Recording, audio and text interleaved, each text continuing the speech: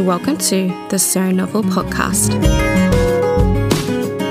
I'm your host, Jess, and in this fortnightly podcast, I will be chatting all things books, as well as interviews with authors, publishers, and bookstagrammers. So whether you're looking for your next read or you want to know the story behind the story, then this is the podcast for you.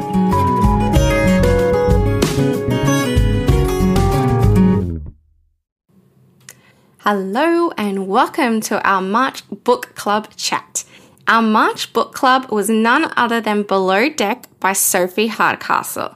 I do apologise for the delay of this episode. We had to reschedule so many times for incidents that were just completely out of anyone's control, so I do apologise for that. In today's chat, we talk about the writing and structure of Below Deck. We chat about the big topics in the book, including sexual violence and consent and climate change. And we also chat about that ambiguous ending. Also, a big thank you to She Reads Adelaide for sending through her 5-star review, which is featured at the end of the chat. Here is Sophie.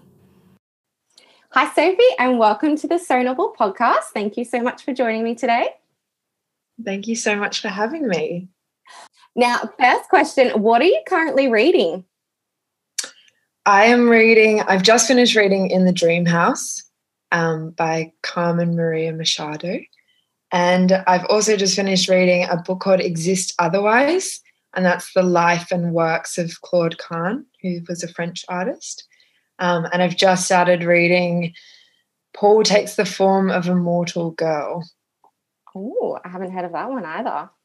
It's incredible. Yeah, I'm about 100 pages in and absolutely loving it. Wow. What did you think of In the Dream House? Because I thought that book was just mind-blowing, so powerful. So powerful.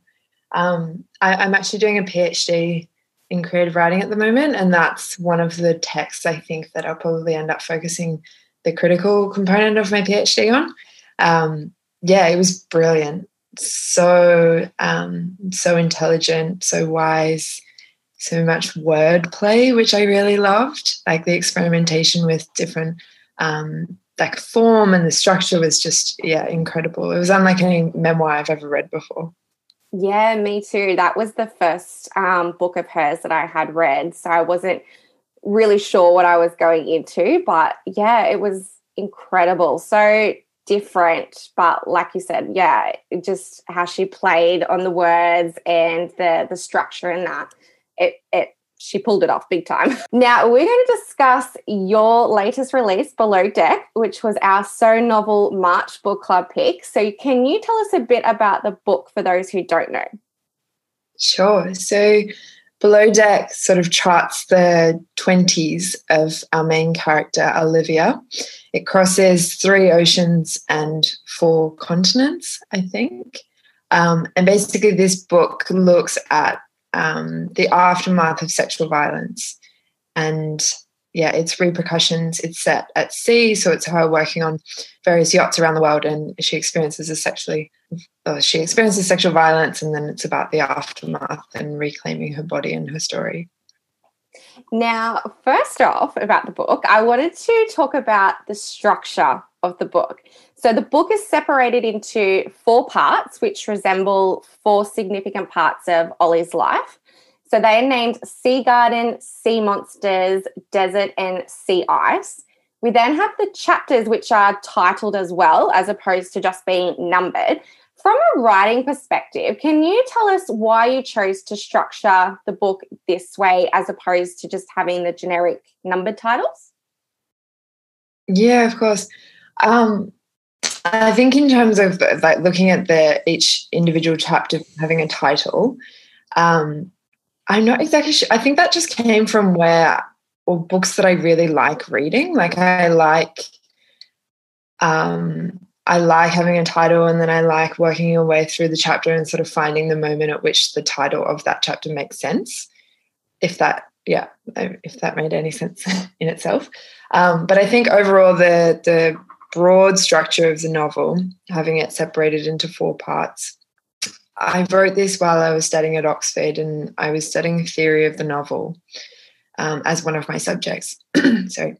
And I was really interested in sort of thinking about the novel as it had been formed over many years, predominantly by authors that were men, certainly in the English-speaking world, or in the English language.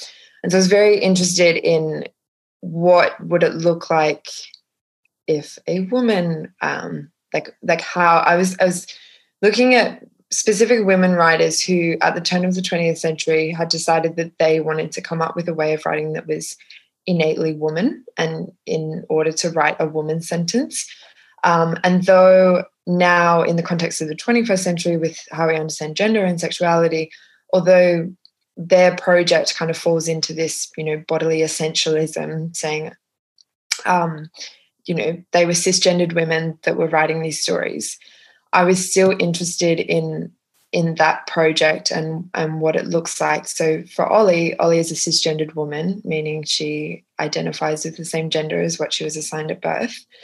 And I was interested in, on two levels. One, this idea that many of these women writers at the turn of the 20th century were floating. So they were interested in cyclical narratives, and stories looping back on themselves. And they attributed that to menstrual cycles, which, as we know, not every person that menstruates is a woman, and not every woman menstruates.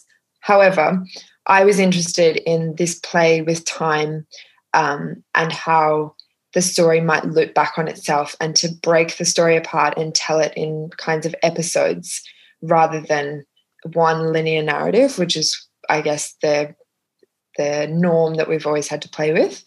And so I was interested in how, I guess, the second part of this is that Maggie, one of the sort of mentor characters that exists in the book for Ollie, she talks often about rebirth and death, and there being many beginnings and many endings within one lifetime. And so by structuring the book in that way, there are many beginnings to the book and many endings. So I really liked sort of toying with that in those two ways.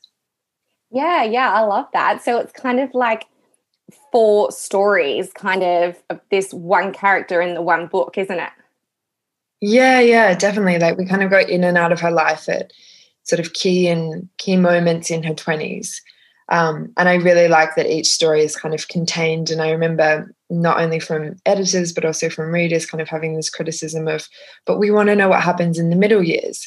And I quite liked that we get these glimpses. Virginia Woolf once wrote in an essay, I think it was Modern Fiction, about fiction being not signed, or that stories are not signposted by these, 20% of the way in, we have a catalyst and that sets the hero out on their journey, but rather that real life exists in these kind of really erratic moments of, and she describes them as lampposts, where they're kind of, these bursts of information or bursts of story, in that way that, you never know the most significant day of your life is, you can't plan where that's going to be necessarily. And so I really liked that idea that we get glimpses or these kind of like bursts of light from Ollie's life.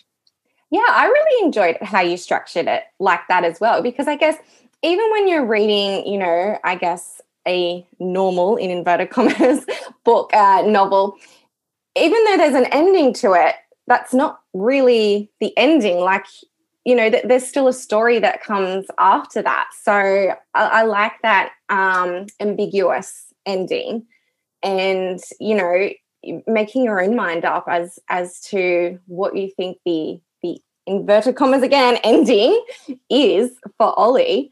And yeah, I really liked it. I was actually really surprised when I seen, as you said, some of the readers were like, oh, what happened in between? And it's like, does it matter what happened in between? Yeah, I also really like this. I mean, as a reader, first and foremost, like, I love stories where I'm forced to, or not even forced, but where there's space for me to sort of embellish or sort of fill in the gaps. I guess I wanted that for my readers. Absolutely. Now, you were just talking about how you studied at Oxford. Tell us, how did that come about? That is such an amazing opportunity. Yeah, it was incredible. So the The scholarship that I got was to study as a provost scholar, and a provost in most of the colleges at Oxford. So Oxford, I think, is made up of 32 colleges, and you are a member of the college, like under the umbrella of Oxford University. It's a different system to any of the universities, I think, that we have in Australia. And the provost is like the principal or the head of the college for most of them. Some of them have different names, but at my college, the provost was the head. And so he set up this scholarship with a few donors from Australia who had studied at Oxford, and, you know, it had changed their lives in immeasurable ways. And so basically he gathered a bunch of people that now had money, and they put it into this fund where they chose Australasian students, so 2 from Australia and 1 from New Zealand, to essentially go and study for a year absolutely whatever you wanted. And so my background was in visual arts, but I took all subjects in English literature. And then in my final term, I was asked to write a thesis or a dissertation based off my research, and I asked if I could write a novel instead. And Below Deck was what came of that. They let me write Below Deck instead of a paper, which was very exciting. Yeah, that is amazing. How do you think that changed? Because this isn't your first novel, is it? No.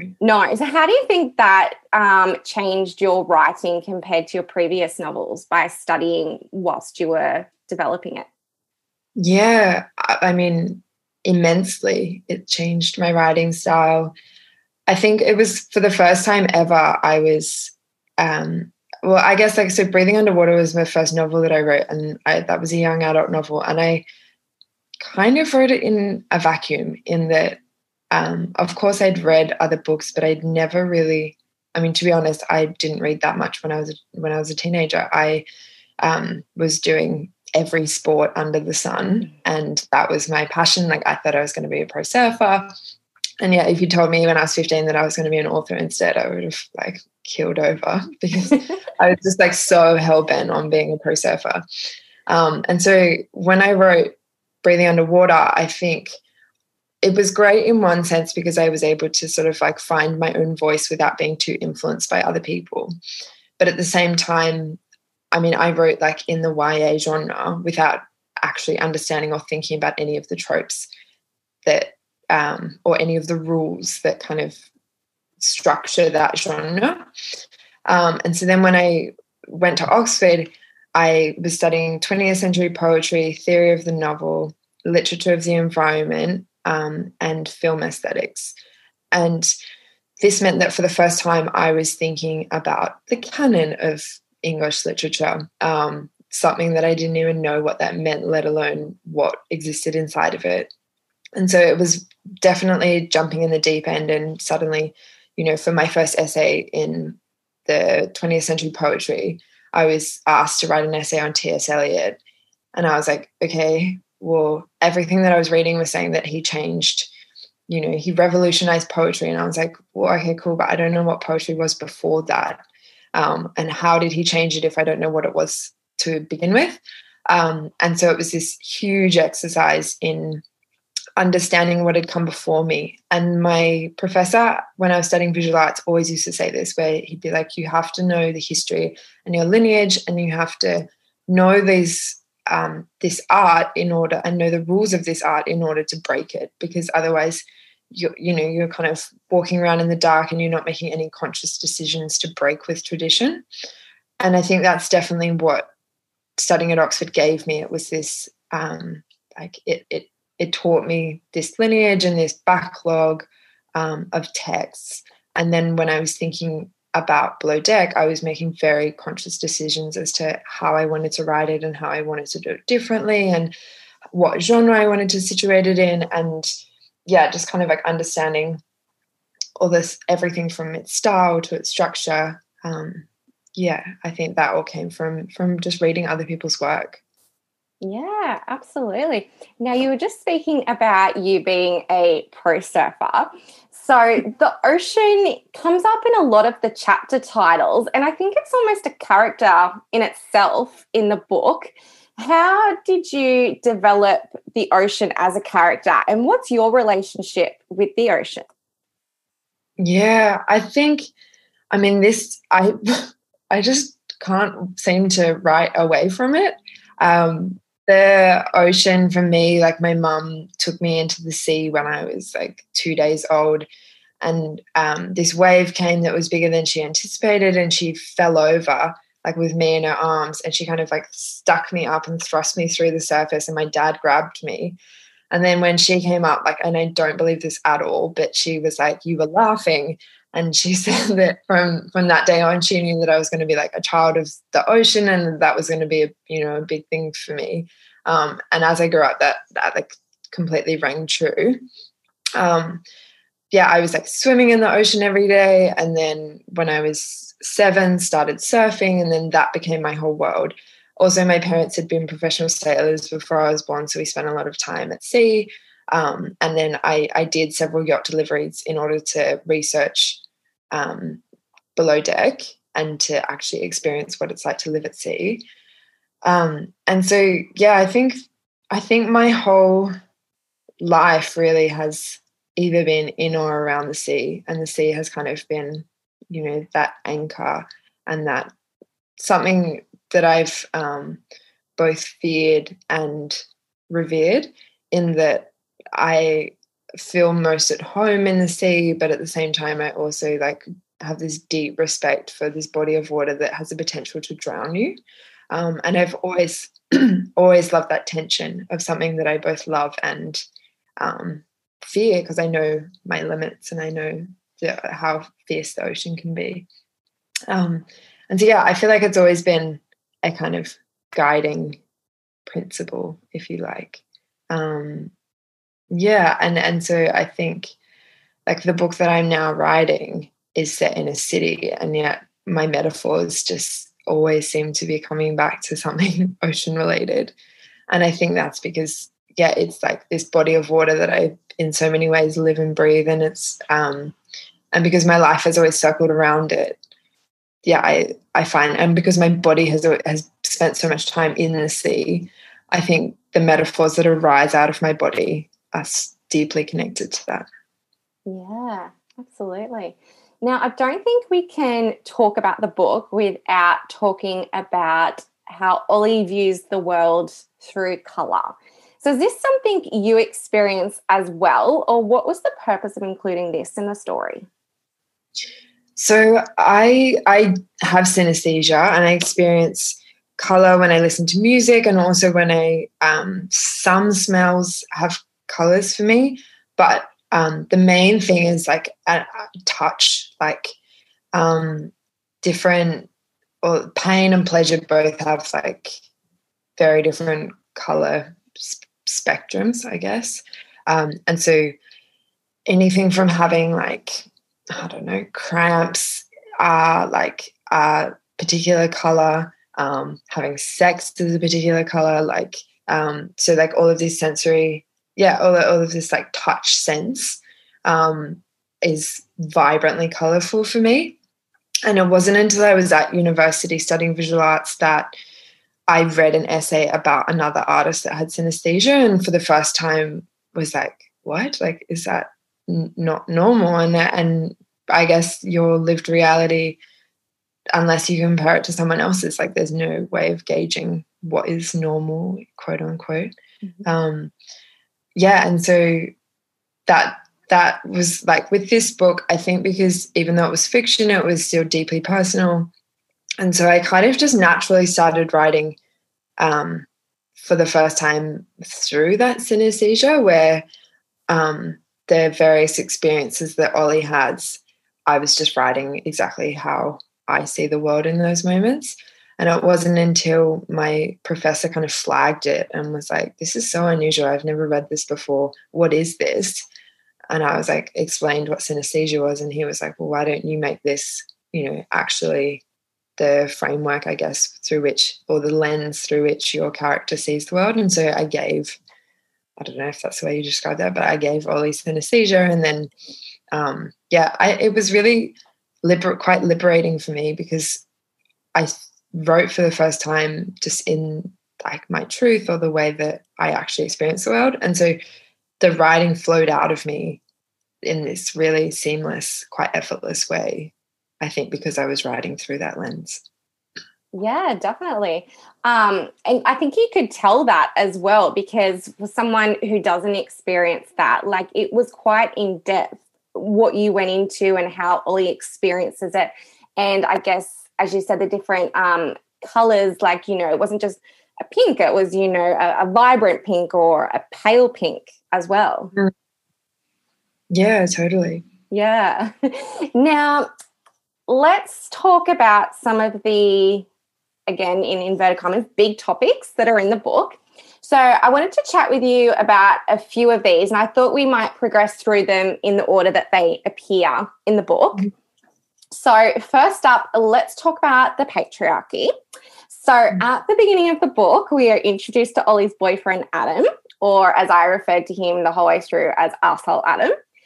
That guy just made my blood boil. And then we also have Ollie's father, and I guess maybe to an extent her grandfather, who fits into this as well. And now, like, as you said before, a lot of this book is based on your story and your experiences. Tell us about the development of these characters and the message that they portray. Yeah, sure. So I think Adam, first and foremost, was introduced actually quite late. Like, he played a very, very, very minor role in the first draft. And then I kind of fleshed out their relationship with the, I guess, advice or encouragement from my editors and publisher, which I think was beneficial in the end to the story. I guess the question that I was interested in exploring through his character was, you know, if, like, okay, so I heard Andrew Denton speak at Sydney Writers' Festival maybe in like 2016. And he was speaking about euthanasia. And he made this comment that, like, in the context of euthanasia, he was like, killing someone and facilitating their death in a humane way are two ends of a spectrum. And they're technically the same thing when you take them out of context.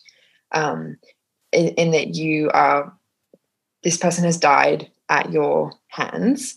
So technically the same thing, but wildly different when they're placed in context. And he said, in the same way, sexual violence and making love to someone, if you are completely back and divorced from it, might technically be seen as the same thing when they're taken out of context. So obviously when they are in context, the physical act is like completely different, and that sex and sexual violence, it is not sex, it is an act of abuse and violence. And so, like, yeah, I'm not trying to say at all, I'm not trying to equate them, but I've found this idea really interesting that, these two acts might sit on a line at like polar opposite ends. And if you're,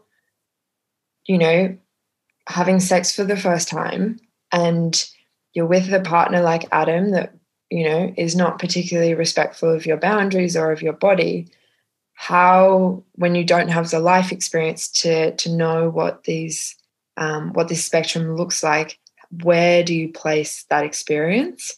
And so I was quite interested in when she has sex with Adam, it is consensual, it's not sexual violence, and yet it's also not really making love to someone. Like, it doesn't have that deep and unswerving respect. Like, he doesn't have a deep and unswerving respect for her body or her boundaries or her story.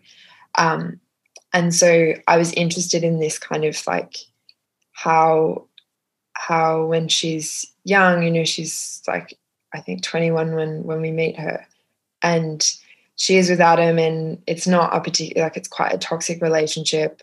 And he is, playing out a lot of these tropes that I don't even know whether to call them tropes, but there's, young men making decisions that are quite toxic, or, toxic masculinity. Or he's like taking part in this toxic masculinity.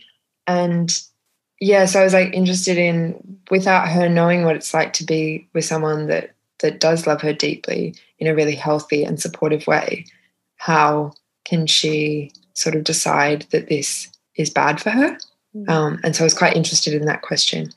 And then you also mentioned, I guess it's like, how does she know that this is bad for her when she's got nothing to compare it to, was the question.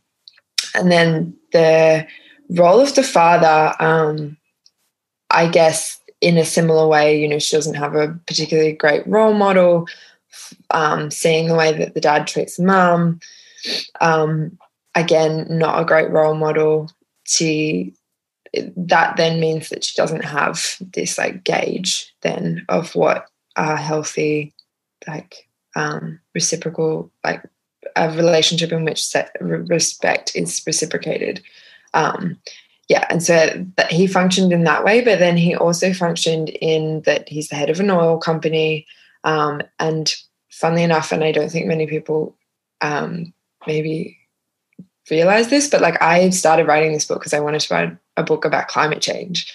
And that the like kind of the way that patriarchy manifests in this book was meant to be symbolic for the like post-enlightenment way of thought that others the environment and the non-human in a similar way to how it others women. And so that was kind of, I mean, the fact that the father is like, you know, the head of this company that is wreaking havoc across the world, is like deeply symbolic for, there's like parallels in the way that he treats the mum and the way that he treats Ollie and the women in his lives, and his like total callous disregard for the non-human world around him. Yeah, wow, that's super interesting, because I think you can feel the climate change aspect come into it, I guess, towards the end of the book when we're in Antarctica and that. But that's super interesting. I never really connected the oil company and the climate change topic together. So, yeah, that's really interesting. I have got a question about Antarctica coming a bit later. But in the next section, we're going to be talking about sexual assault. So if this is triggering for any listeners, please skip past. So in the second part of the book titled Sea Monsters, Ollie is raped by one of the guys on the boat, which she's working on. In particular, I really appreciated your exploration of the concept of consent in these chapters. I feel like consent has only just started to be discussed in the last few years, as opposed to all of this talk about sexual assault, but we haven't really talked as much about consent, and it's never really been a hot topic. But we did see in the media here in Australia very recently, the New South Wales Police Commissioner suggested a sexual consent app, and there was a huge backlash to it, and rightfully so. It's definitely not a perfect idea, but I can appreciate the fact that it's being discussed and nevertheless being discussed by a male, whereas I feel previously the concept of a consent has kind of fallen burden to females. So tell us why consent is a big theme in this book as opposed to having the, I guess, awareness of sexual assault as the big theme. Well, I think, and I'm hesitant to call this a myth because obviously it does happen, but this myth that sexual assault only occurs in the alleyway with this person that's in the periphery at the fringe of society, like a lone wolf attacker, this monster that's, you know, lurking in the shadows. It is a myth that is the only space that sexual assault occurs in. And I think it's something like 85% of sexual assault occurs with somebody that you know. And I was really interested in exploring what consent looks like when you do know the person and they're acting in a way that is crossing your boundary, and they're not listening to you and you're writing a sentence with your body and watching them turn the page. And so I was really interested in like, what does that look like? When it is someone that you know and someone that you're familiar with, because I think the biggest thing, sort of like the biggest question that Ollie's faced with is by one of the other men on the boat, who asked her, but if you didn't want this, why didn't you just scream? Mm-hmm. And I'd been asked that question by someone that knew me when I spoke about sexual assault when I was younger. And I was like so fascinated by that question from like a sociological point of view, because I was like, why don't we? And so then I wrote like, why don't we scream? And so I wrote several essays that were published in various journals kind of over the years. And then Below Deck was me then turning that idea or that question and the exploration of its answer into fiction.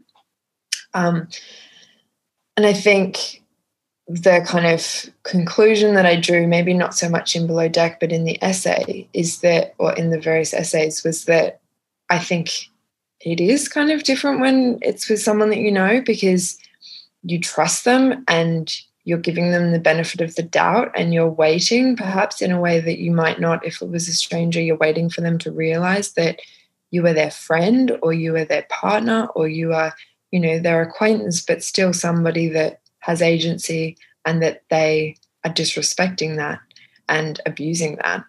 And so I was interested in kind of exploring consent from that initial question of why don't you scream? Because I think, and the other arm of this is that, like, how on what planet do we think a scream will necessarily save us? This person is inches away from you and maybe not listening to you saying no.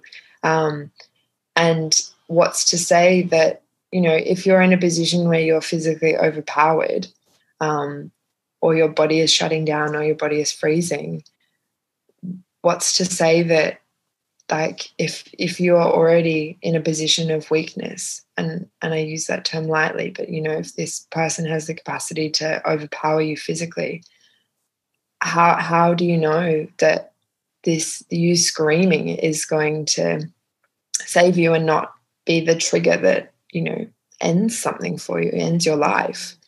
And so that was like the questions that I kind of started off with. And the other, I guess, the other big reason why I wanted to talk about consent in this way, in a situation that is like, as we have historically described it, like the murky water, the kind of grey area of consent, which I don't necessarily subscribe to, but that is, what we've historically named this.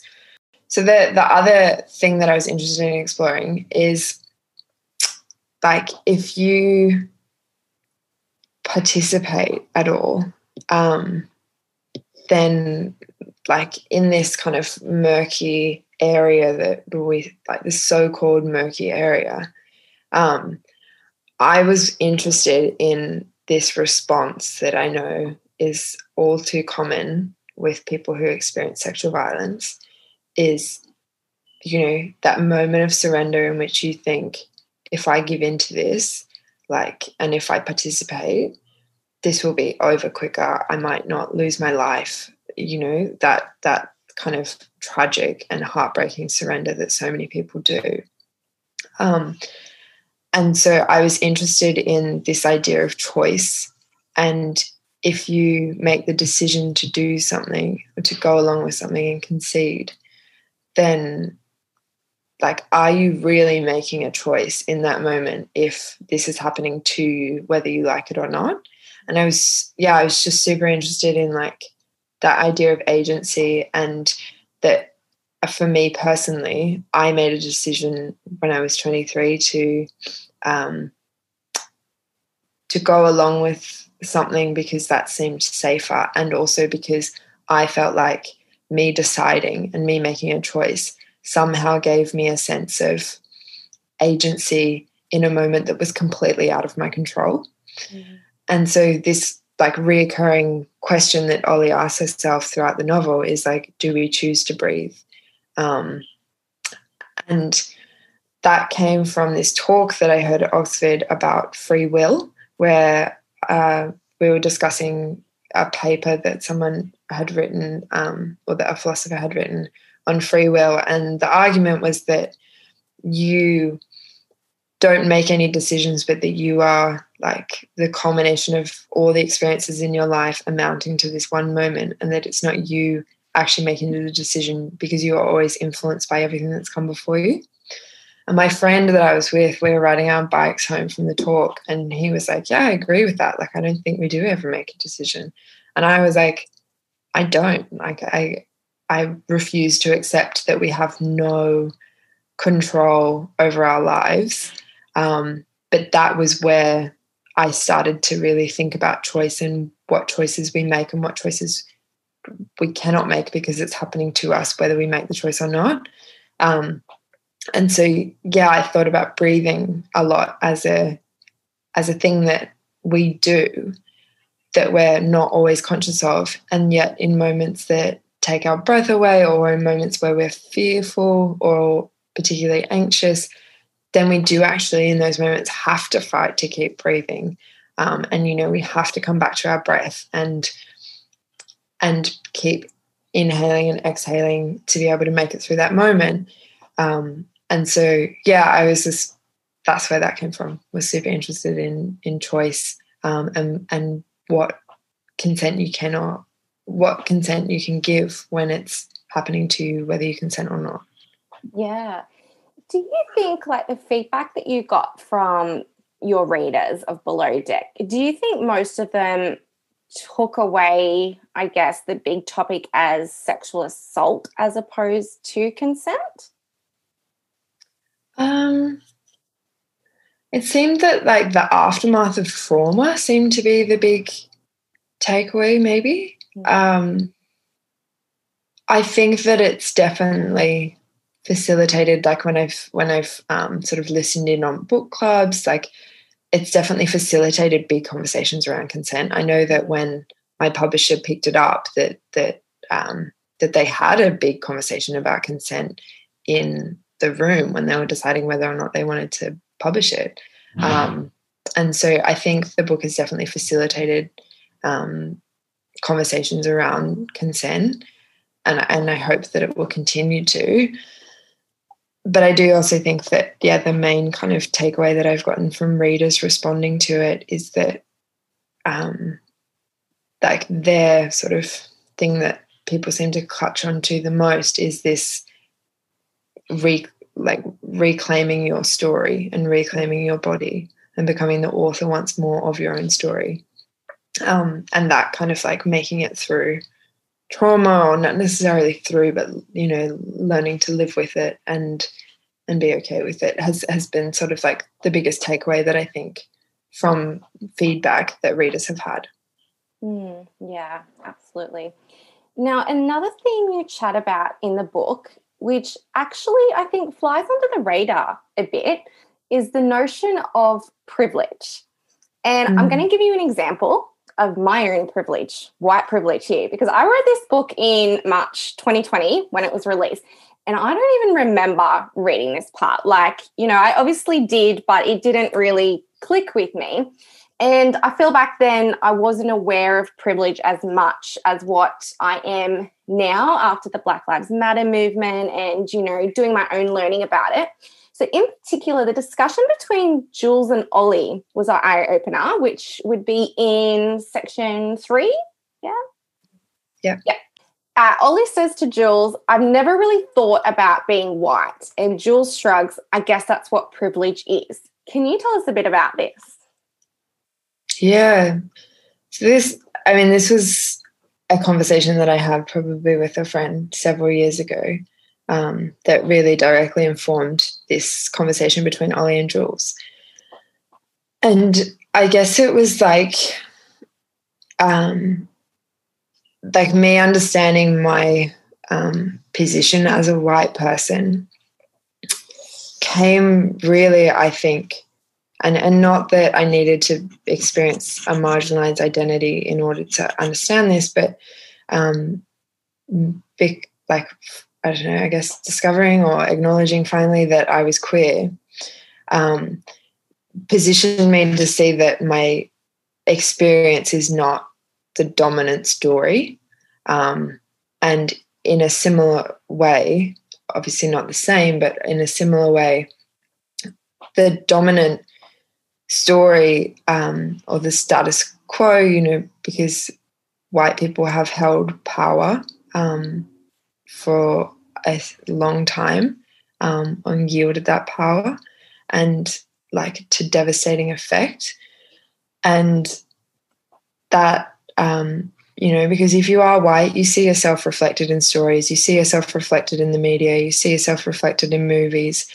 And so because your position has, your body as a white body has never been othered, you can escape with the feeling that, you know, your experience is the norm because everything that you like consume tells you and that your experience is the norm by reflecting your experience back to you. And then to me, then looking for queer texts or queer films showed me or kind of woke me up to the reality that if you're heterosexual, you also see yourself represented everywhere. And so there's not really any reason for you to think about being straight because the world is straight, or, you know, the dominant story is heterosexual. And so that then prompted my friend and I to have this conversation about race and about the dominant stories that get told, and what it means if you grow up and you never see yourself in that film or never read your experience in that book, and how important, I guess the point was like how important representation is, and for people who are of marginalized communities to be writing the stories that represent their experiences. Definitely, absolutely. Now, in the last section of the book, Ollie travels to Antarctica, and we get these images of human impact on the environment and climate change, like we touched on before. Tell us about your Antarctica journey, and how did you reflect this through Ollie's Antarctica journey? So Antarctica for me, like, changed me so fundamentally in ways that I'm still trying to unpack and understand. I think I came into my body in a way that I never have before. I jumped into the ocean in a bikini. It was 0 degrees. And I remember surfacing with this like just shock of cold, and breathing in and feeling all my ribs kind of expand and almost feeling the oxygen like surge to every part of my body. Like I could literally feel it, like my senses were so heightened by the adrenaline of jumping in the water that, yeah, it was as if I could feel my breath moving entirely through me. And I think I really came into my body with this awareness and deep love for it that I'd never really experienced before. I think also the scale of the place and how incredibly huge the mountains were, how incredibly like huge the glaciers were, and how small and insignificant it made me feel on one hand, and yet on the other hand, I felt myself becoming bigger, and I felt myself expanding because there was just so much space to expand into.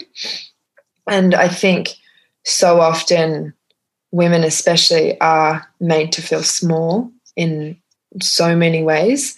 And this was a place that I could be where I could just be huge and feel myself expanding. And that was so exciting. And I think the other thing was that like listening to glaciers carving, I experienced this kind of understanding of how, like, because the glaciers really, they hold all of these tiny particles of air that tell stories of past worlds. And I loved this idea that glaciers are libraries of ice, and therefore felt this kind of strange sadness when I saw them carving, and all of this history was literally just like breaking off and dissolving into the sea, which of course is a natural phenomenon, but one that is being sped up and dramatically encouraged by or caused by climate change. And so I think the biggest thing that Antarctica did for me was it sort of existing on planet time, where what might take me 5 seconds to walk might take a glacier 20,000 years to move. Or, you step on a bit of soil that your footprint will still be there in 2,000 years. And so, like, all of these things existing on planet time reduced my lifetime to this tiny little heartbeat. And then it really motivated me to think about what I'm going to do with this precious amount of finite time. And so, yeah, that was really the drive then to write Below Deck and to sort of write stories that would change or contribute to, a global community in some way. And then I think most of those sort of ways in which I felt changed then became the various things that happened for Ollie in Antarctica that really help her to reclaim her body. That's really interesting. Now, let's talk a bit about the ending. But first of all, the writing style in the book, which we did touch on a bit before, but there are parts when you've played with the punctuation so that the sentence evokes emotion in the reader. In particular, the beginning of the book, which on rereading it is actually the end of the book. Is that correct? Yeah, that's correct. Yeah. So in particular, I adored this particular sentence. I'm going to read it out loud if that's okay. And I want to get, your thoughts and how you constructed it and what's the emotion that we're meant to have at the end of it. So it's on page 2. And it starts like that. When I finally seen the green flash, it will be equally amazing and dull. Or that life is a series of words and the punctuation is in all the wrong places. And when you want to take a breath, someone has removed the comma. So you have to take one there. And if you didn't, too bad, it's already gone. Tell us about that. Yeah, so my interest in writing through the body and coming up with ways of writing that feel adequate to various corporal experiences. I was interested in showing how trauma affects the body and how it fractures our memories and how it creates inconsistencies in our stories, and was interested in showing that literally in the text. So breaking up the sentences and making them fractured and making them inconsistent was my way of like symbolizing how trauma affects the body. And the other thing is, like, I mean, maybe not so much when you read it in your head, but when you read a book out loud, having punctuation in unusual places forces you to take a breath where you otherwise wouldn't. And I really liked this idea because so much of the book is about choice and consent. I liked the idea that I was manipulating the reader in some way to take a breath when they wouldn't ordinarily or where they don't necessarily want to, as a way to speak more broadly about consent and the choices that we make and the choices that we don't make. Yeah, wow. Because there's another part in the book, I don't have it tagged, but the writing is kind of drawn out in a sentence. I think it might be, is it we choose to breathe and it's drawn out across the page? Yeah. Oh, I know what you're talking about. I think it says on towards New Zealand. Oh, yes. Sorry, it is too. Yes. Yeah, I think if I'm right, I think it's in Sea Monsters. And it's like when Ollie's become injured and the length of time between now and New Zealand is like stretching out and becoming impossibly long. And yeah, so the text is literally stretched out. Yeah, that's it. I'd never seen that before, and that was super interesting for me as a reader to go, oh, how am I going to, like mentally read this, and what am I going to take away from it? Yeah. Now, talking about that, we choose to breathe. What does this mean? What should we be taking away as a reader from this? There was a bit of debate about the ambiguous ending of the book. What happens to Ollie from your perspective? I feel I've never been asked this, even though it's obviously very ambiguous. Certainly not been asked in an interview. And I think I will leave you with a clue. Okay. Good answer. And that is that Maggie says quite early on that life is a series of happy and unhappy endings, but it is also a series of beginnings. I feel like it's a beginning, the end of the book. It's the beginning, yeah. Now, to wrap up, what can we expect next from Sophie Hardcastle? So I'm working on my next book as part of my PhD, and it is a story about two queer women from the age of 15 to their mid-40s, and kind of takes you from the early 70s, their mid-50s, because it takes you right up until the plebiscite in 2017. So through a lot of social change, and it's, I don't know if I'd call it a love story, but it will be a lot about yearning and the body as a site of yearning. And I'm really excited by it. It's the first time I've ever written anything really that's queer. So I feel like that's been a huge process of coming into myself and coming into my own truth, and then having the confidence to share that publicly. Yeah, absolutely. I'm looking forward to it. And also Below Deck is coming out with a new cover as well, which is due to be released in July. How much input do you get as an author into the covers of the book? I had a lot of input actually into the first edition. Yep. This one I didn't actually have any input because I just loved the draft, or I loved it immediately. I think at the end of the day, the publishers have entire teams and so many brains behind covers, they know what works. So I've always, for all of my books, I've really trusted. But I did give quite a bit of input in Below Deck, and I was super, super, super happy with the book that with the cover that we ended up with.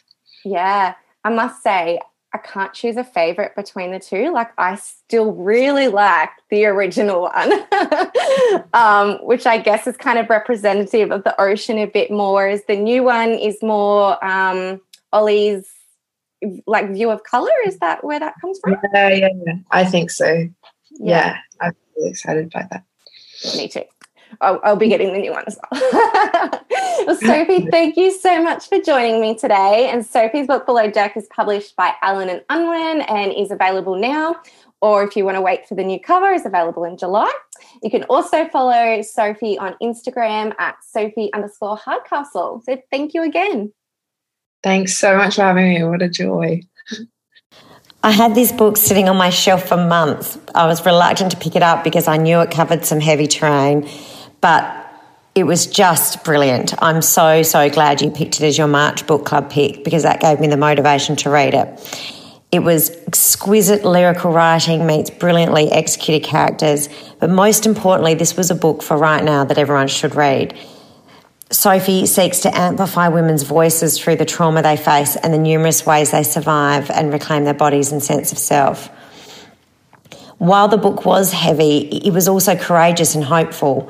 I devoured the entire thing in one day. I just couldn't go to bed without knowing how it ended. This is my book of the year so far. Highly recommend it. If you enjoyed this episode, please let me know. You can subscribe and leave me a review or rating on Apple Podcasts or find me on Instagram at So Novel Podcast. Thanks for listening, and until next time, happy reading!